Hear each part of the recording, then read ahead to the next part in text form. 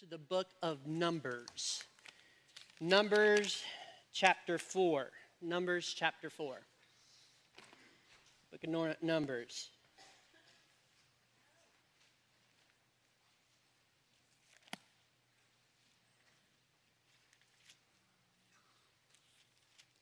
I'm absolutely loving the cool weather. Yeah, I actually, for the first time, turned off my air conditioner. Yeah, and it was cool enough in the house to sleep, and it's awesome. Awesome. By the way, I saw a couple of you shaking your heads like, I don't know if I can do that yet. Yeah. I did it. It was great. Last night, I could hear the money I was saving. It's crazy. Yeah. By the way, this has nothing to do with the Bible, but last year I blew insulation up into my attic, and my electric bill dropped in half. I paid for the insulation in 3 months with what I saved. So if you have heat problems, that's free this morning, no extra charge. Just blow some insulation, you're good to go. Like that. All right, Numbers chapter 4. We're actually going to cover Numbers chapter 2, chapter 3, and chapter 4. And those three chapters actually go together.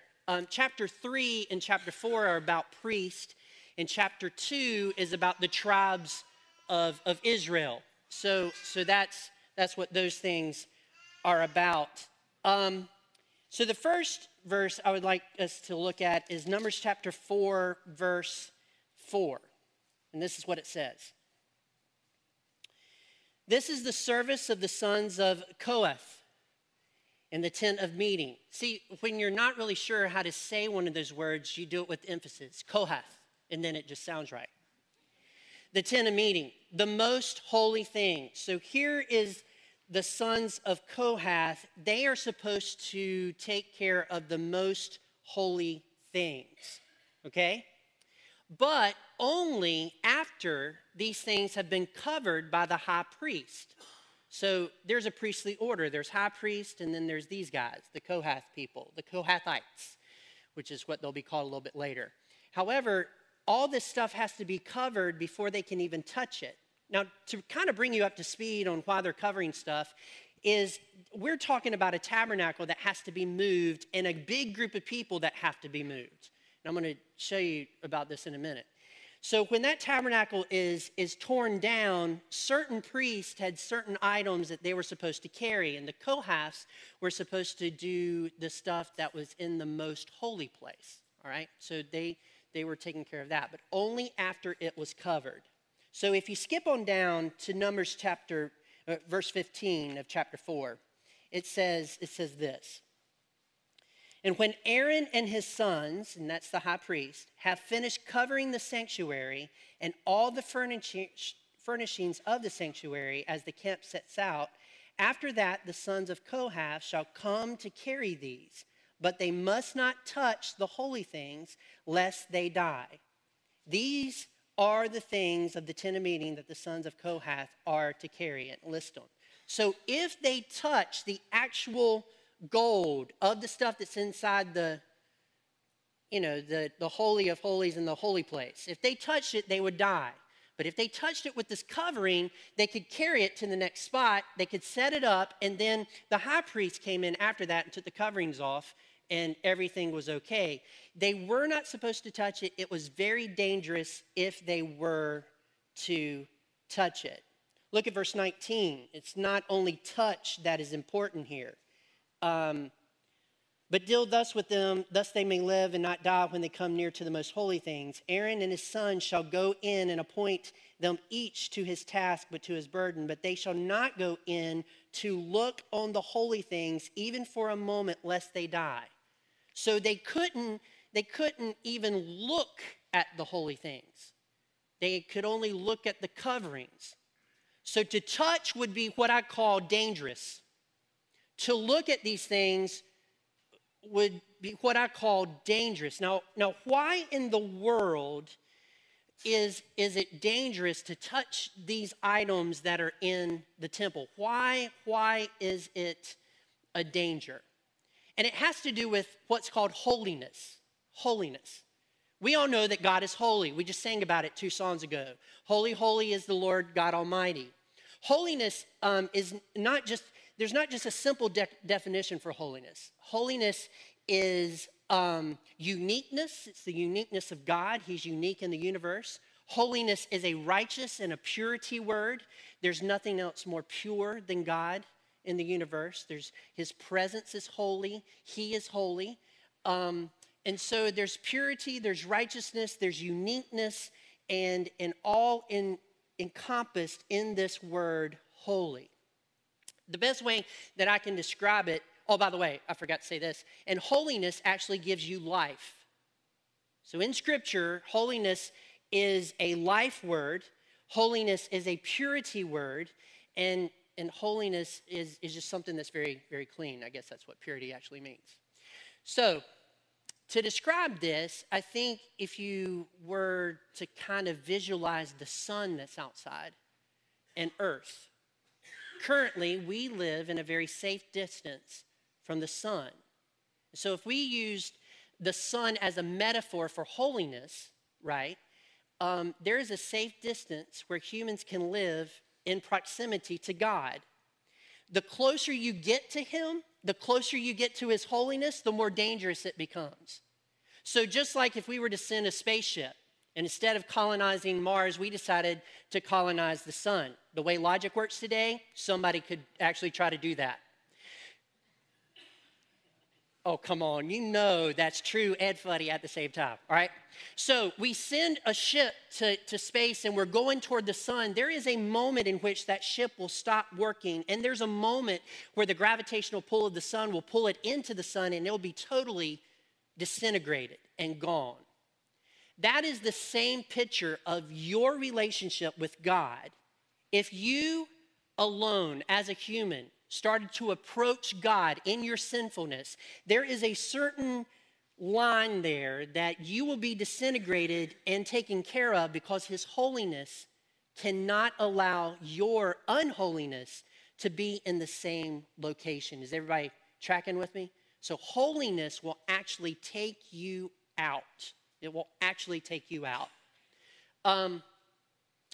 In Scripture, there's this mountain in Exodus, and it's a mountain. It's Mount Sinai, and the mountain happens, right?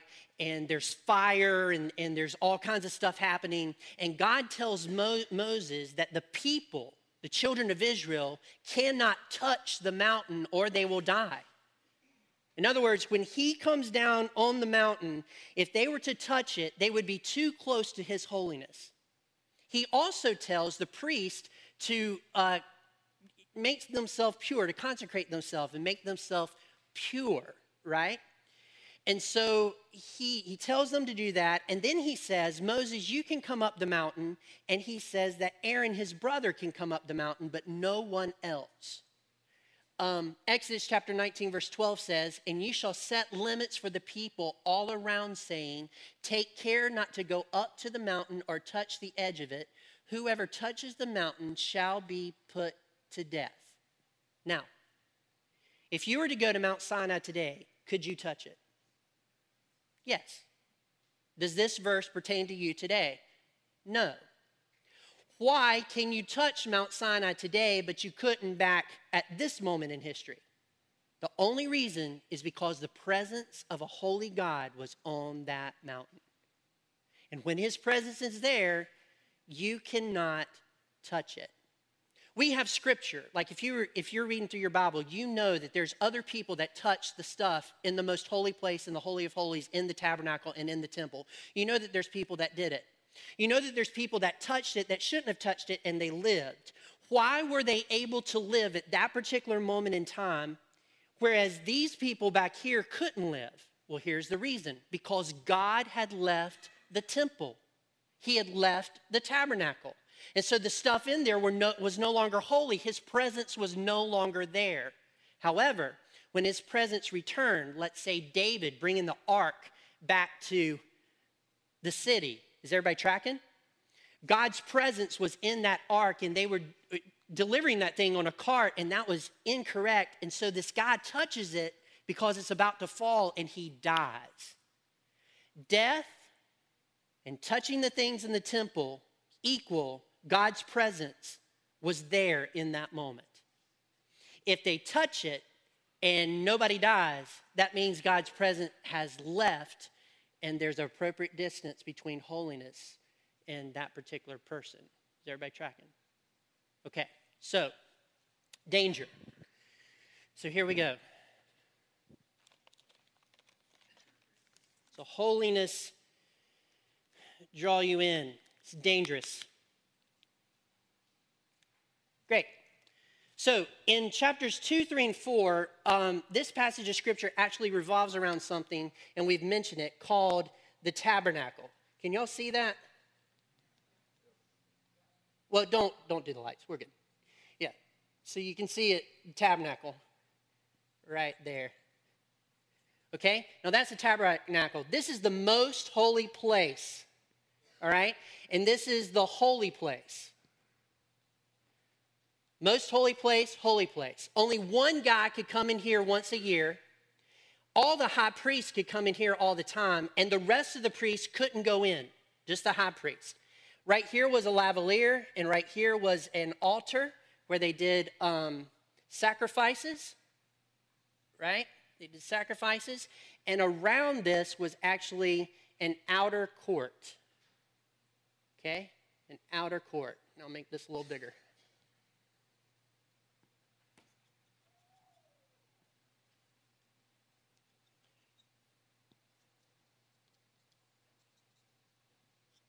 Okay, right here was a door.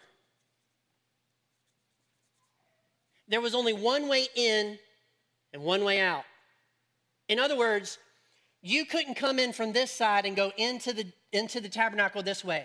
You couldn't go in this way into this particular place. There was only one way in. There was a sacrifice. There was a lavalier for the high priest to wash their hands and then for them to atone for your sins every day in this area.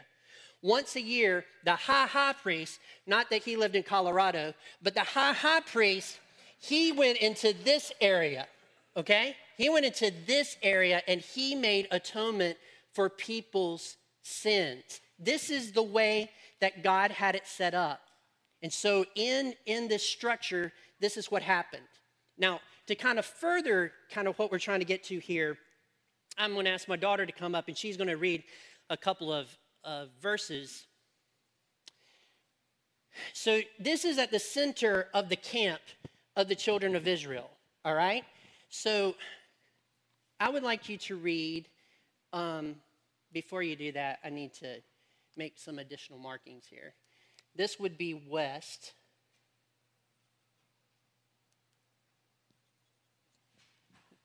This would be east.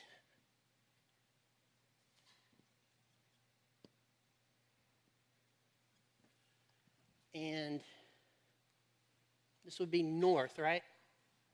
This would be north. Directionally challenged. By the way, one of the reasons I'm directionally challenged, does anybody know this way is 801 what? North. Oh, in my car, it's 801 west. Just letting you know that. And you wonder why people like me are so confused all the time. North goes west. It's crazy. I know you are thinking about that, but next time you drive down this road, you're going to see that I'm right. All right, and over here is south. Yeah, that's right. Okay, we're going to pretend that this is south. Is that becoming more of a south? Yeah.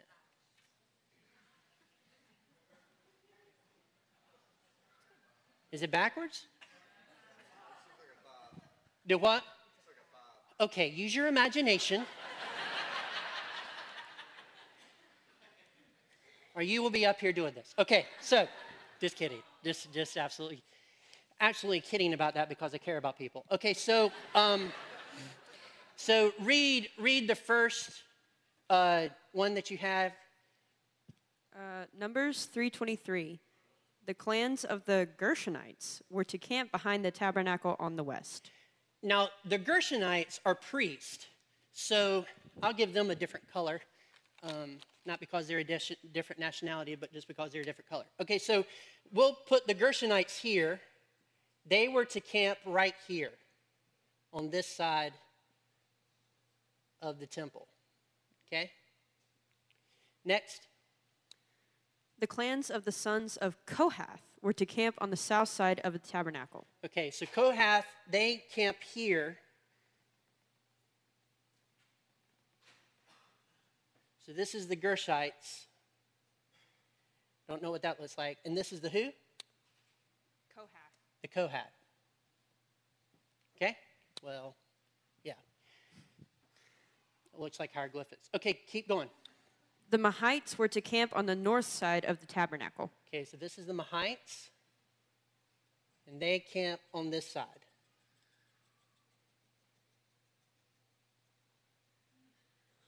Okay?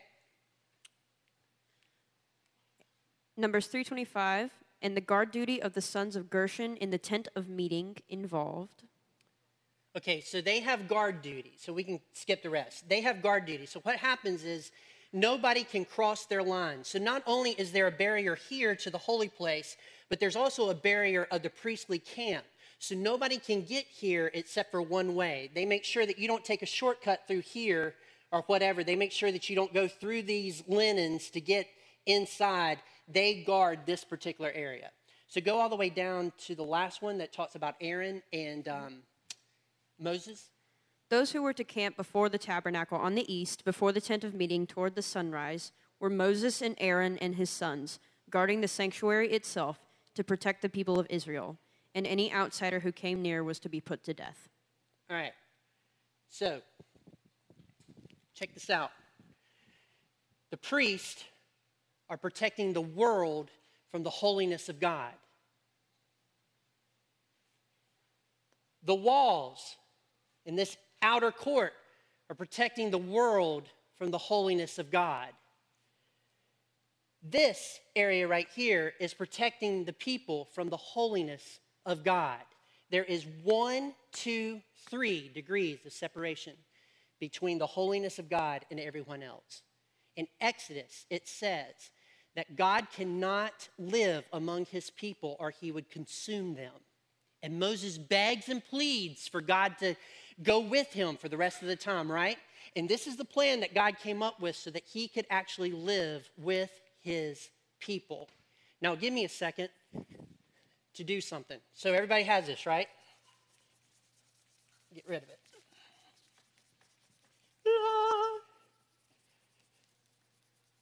By the way, I'm learning as I'm doing this.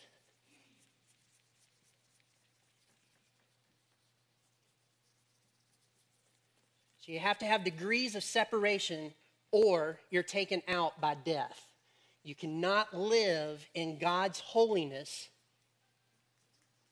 You have to be protected from it. And what I'm going to do is I'm going to draw a smaller version of the temple. Okay? Can everybody see that? This is the outer part. This is the door. Okay? And then this is the priestly area. Okay?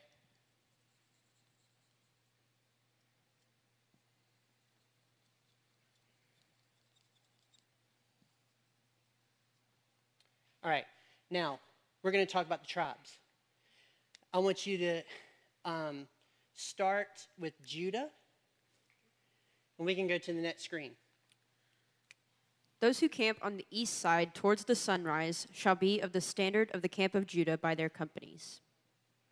So it's Judah, Juda. That's a W. Judah. We'll just pretend that's a U. All right, Judah and their companies.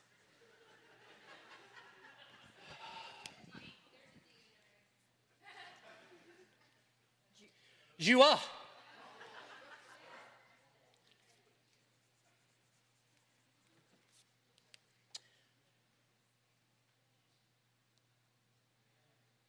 Thank you, honey. Yeah, Judah. I can't spell forwards or backwards. Okay, go ahead. Next. Those who camp next to him shall be the tribe of Issachar. Okay, so Issachar is next. So what does it say? Next. So you have to go in a direction here, right? And if it's next, it's either here, here, or here. And it's really here. What's the next scripture? Then the tribe of Zebulun. Okay, so Zebulun.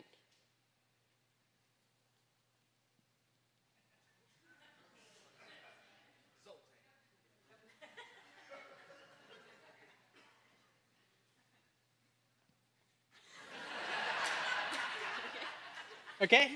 All right, so go to the next one. So they're on the east. On the south side shall be the standard of the camp of Reuben by their companies. Okay, so Reuben. What? 801 north goes west. Okay. Thank you. All right. And those to camp next to him shall be the tribe of Simeon. Simeon. Simeon. Yeah. Not Simeon, Simeon. Yeah. That is also a 5, but also commonly known as a S or a Z. So S. Next, Then the tribe of Gad. Gad.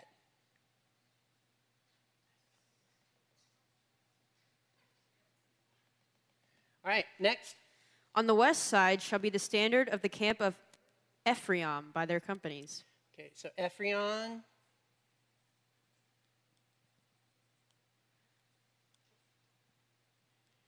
I did put this a little too high. Keep going. And next to him shall be the tribe of Manasseh. Right. Keep going. Then the tribe of Benjamin. So Ephraim, Manasseh, and the tribe of Benjamin.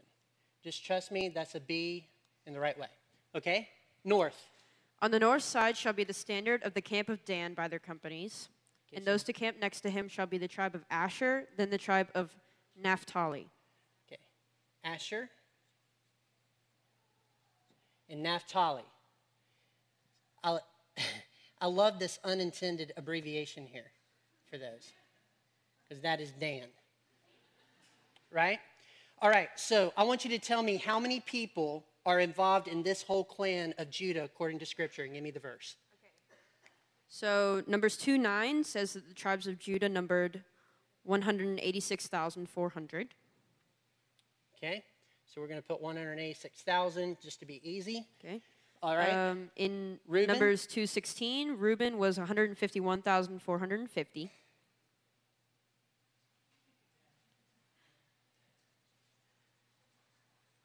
$51, right? Yes. Okay. 0, 0, 0. And In Numbers 2:24, the tribes of Ephraim numbered 108,100. right. How much? 108,000. We're going to do that. And then Dan? And then Dan numbered 157,600.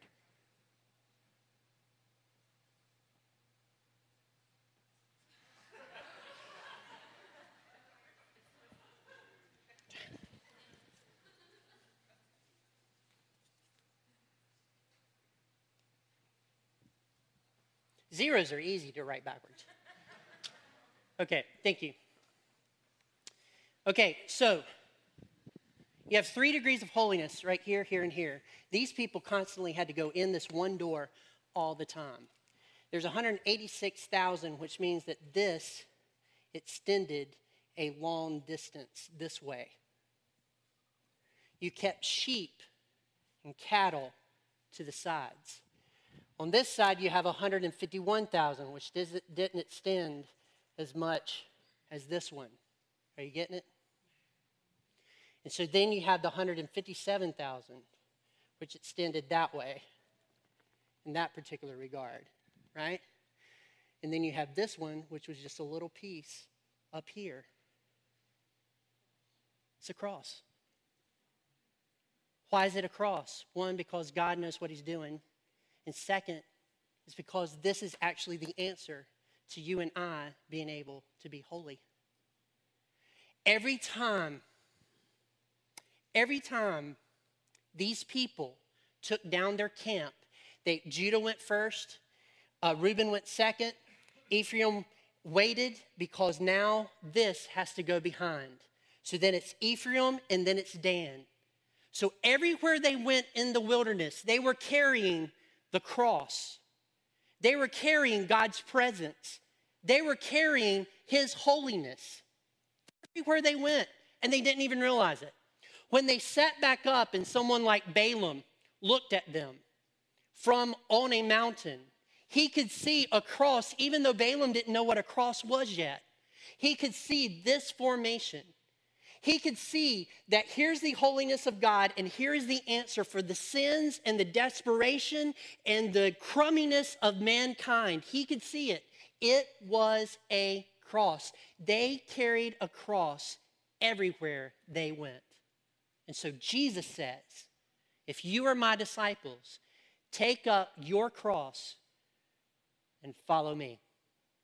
Do you think he was referencing something else he wrote in Scripture? Yes.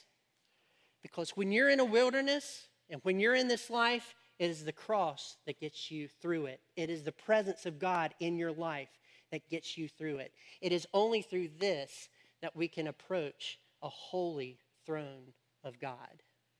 So God created a system that was a picture long before he sent his son into the world so that we could actually have God live inside of us.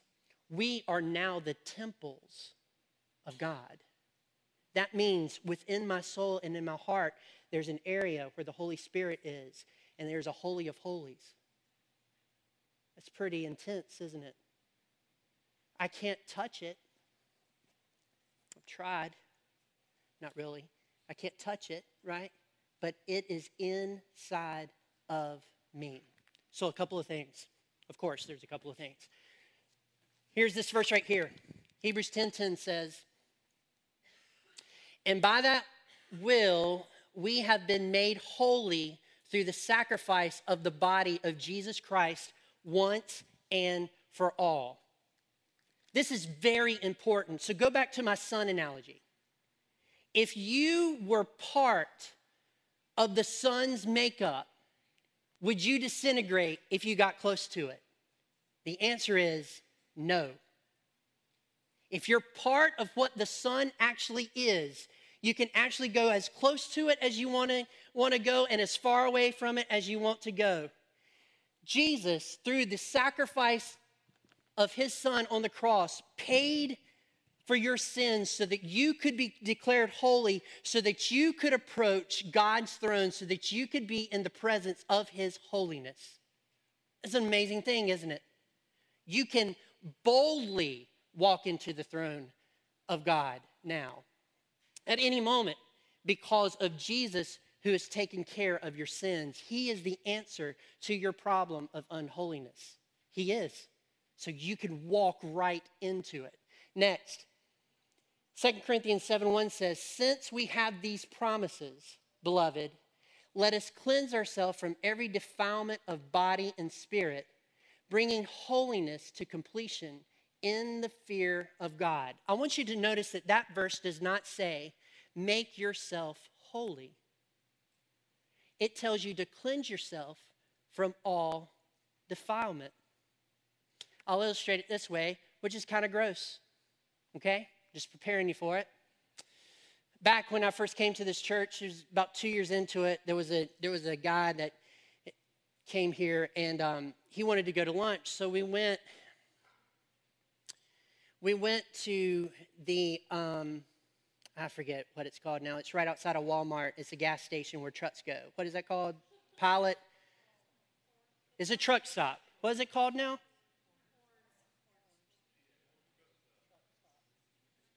Okay, I'm hearing a different word than you're actually saying. Say that again. Horns. H-O-R-N. What a great name for a truck stop. Okay, Horns, truck stop. Beep. Okay, so we went, and there was a Jimmy's sandwich place there. I don't know if it's still there. I haven't been back, okay? We walked into the Jimmy John's little sandwich place, and the friend I was with, he actually knew the guy that was making the sandwiches. So this guy came, he came up to him and they had a conversation. And he turned around to go back to finish somebody else's sandwich. And when he did, his hands went, and then it was just, I was just done. And I had prayed before I went in there that I will eat this because I hate eating at truck stops because I'm just that person. But I'll do this for this guy. And I just turned to him and said, we've got to go somewhere else. We just got to go somewhere else. His hands are just, you get it, right? Okay? Here's the way it is for believers. See, before salvation, you were dirty through and through. At the point that you received the Lord Jesus Christ as your Savior, inside of you became a holy place, cleansed from all unrighteousness, all unrighteousness. And living inside of you in a place within your very soul is a brand new life and a holy life and something that has been set apart. The Bible says that you have been sanctified, past tense. You have been set apart. You've been made holy through the blood of the Lord Jesus Christ. It is a position that you have. This means that I am holy at any given moment in my life all the time because I've been declared so because of the blood of the Lord Jesus Christ. The difference is my holiness, I can actually go down and fix sandwiches when I shouldn't be fixing sandwiches. Are you tracking? Fixing sandwiches when I should have washed my hands before I touched the sandwich. Because now holiness is flowing through me. It's not something that God is giving to me this way. It's actually flowing through me. And the thing that stops it is when I touch something and defile my hands and I sin. Is everybody tracking? When Jesus says that you have the victory to conquer sin, what he is saying is within you is something greater than the defilement that's outside of you. You can make a choice to live a holy life and allow that holy life to flow through you at any given moment. You do it by submitting to the Holy Spirit. You do it by living by the Word of God and letting that go through your mind and actually living it out in your life. You have the capability to live the holiness of God every day of your life. You just have to choose to do it. You have to choose not to get your hands dirty. You have to choose not to get your mouth dirty. You have to choose not to allow your mind to get dirty. What does Scripture say? Scripture says, renew my mind, right? And how do you renew your mind? It's the Lord Jesus Christ welling up within you, molding your life to something different. Does Scripture not also say that you're being conformed into the image of God? That is from the inside out. You've got Jesus inside of you and holiness coming out. Everybody tracking? So you have the capability of making the right choices at any given moment in your life. You just have to be man enough and woman enough to do it. You have to be man enough and woman enough to lean on Jesus, lean on the Holy Spirit, and make a decision. I'm going to live in holiness because Jesus Christ paid the ultimate price so that I could live that way. Amazing, isn't it? Absolutely amazing. So turning your Bibles to 1 Peter chapter 1. 1 Peter chapter 1.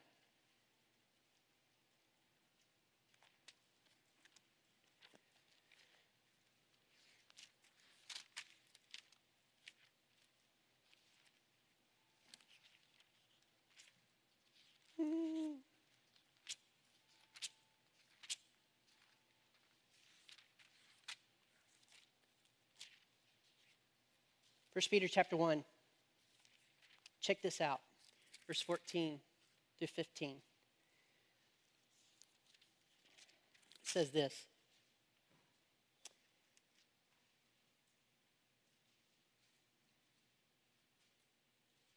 As obedient children, do not be conformed to the passions of your former ignorance. It seems from that verse that the passions of your former ignorance is something that you've made a break with in your life, right? is something that you've said, I want Jesus rather than those former things. And it says here, do not be conformed. Do not go back to. Do not mess with the passions of your former ignorance. But as he who called you is holy, you also be holy in all your conduct. Now, we are either going to have to agree that Peter was off his rocker and there's no way for us to be holy and he is wrong, or we are going to have to say that this verse of Scripture is something that we can actually live in our lives. And I would submit to you this morning, this is a verse of Scripture that you can live out in your life. And it's because of the holiness that God has placed within you. It is your opportunity to shine that holiness to the world because it's a testimony of this right here and the impact that it would have on someone's life. Holiness. Holiness. So I'm going to end with this. Okay?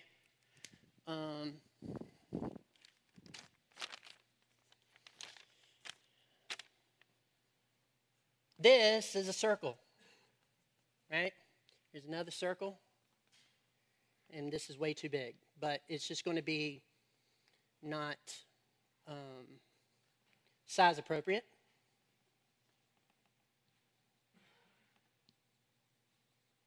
This is where the North Star is. SS. Okay? It's where the North Star is. This is what you would refer to as the Big Dipper, although it's going to look like it's the same size as a Little Dipper right now.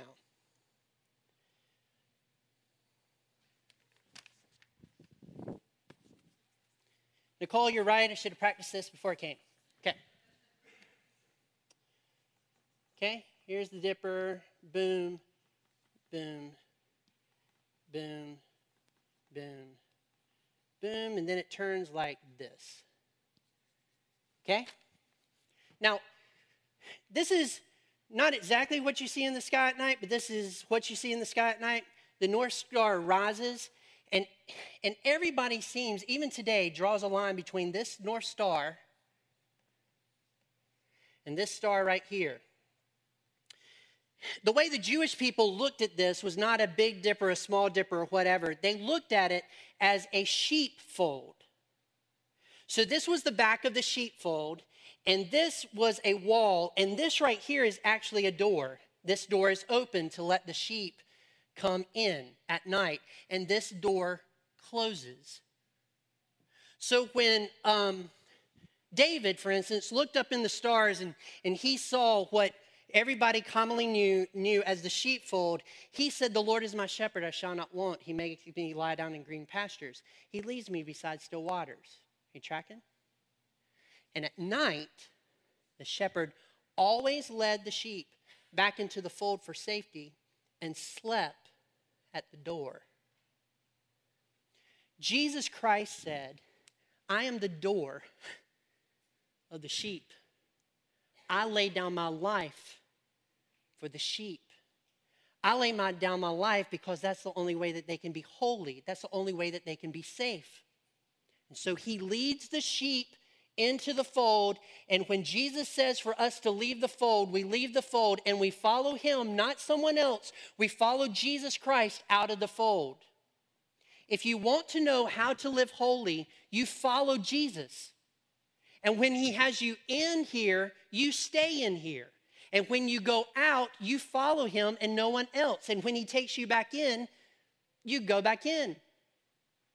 Yesterday, I was tempted. Pretty hard temptation. Very hard temptation. This concept kept going through my mind. I kept saying, "Philip, you're in the fold. Jesus is blocking the door. Don't force your way out.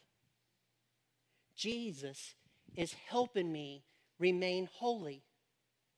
I do not need to be a sheep that goes here and then the shepherd has to come find me." Right? I don't need to be the sheep that goes astray. I do not have to go astray. All I have to do is stay in the fold and follow Jesus where he leads. And then at nighttime, when it's time for protection, follow him back. Listen to his voice and stay in the protection that he has given me through the blood of the Lord Jesus Christ. Through the protection of these walls from the outside defilement of the world. You can do that. It is not, I'm a Christian and I have no protection. It's, I'm a Christian, a part of the flock of God, and I have all the protection I need to not sin, to not go the way that I'm not supposed to go. Is everybody tracking? There's absolutely no excuse for us not to live the way that Jesus wants us to live. But we still like to jump the fence. We still like to run away. We still make Jesus come after us and bring us back. And praise God for that grace and mercy. But I'm here to tell you this morning, you do not have to live a life like that. You can live a life of holiness in your life and follow Jesus to the best of your ability and stay in his fold and be a good witness for him. And I challenge you this morning to do that. I challenge you this morning to leave here with the focus of staying in the fold, recognizing the price he paid for his holiness, and that you will be Christians that live that out in our society, in life, to everybody that you come into contact with, to everybody that you touch. If holiness is indeed life, which it is, that means when you live this way, everybody you touch, you give life to. Every situation you touch, you give life to. And it's not your life you're giving out. It's God's. I need to be careful when I say this. But it doesn't really matter to me who's president. It doesn't really matter to me who's in Congress and what they are doing. Because at the end of the day, none of those factors can solve the problems that we have in our culture. None of those issues, none of those social issues, none of the jargon that we hear all the time on TV will make our society better. But what will make our society better is a group of Christians dedicated to live holy lives and touching other people with that life, the life of Jesus Christ. That is the only answer to the world's problems. It's the only way the culture is going to change. And you need to make a commitment to live that way. Amen? You carry the cross everywhere you go, and you follow Jesus. Let's pray.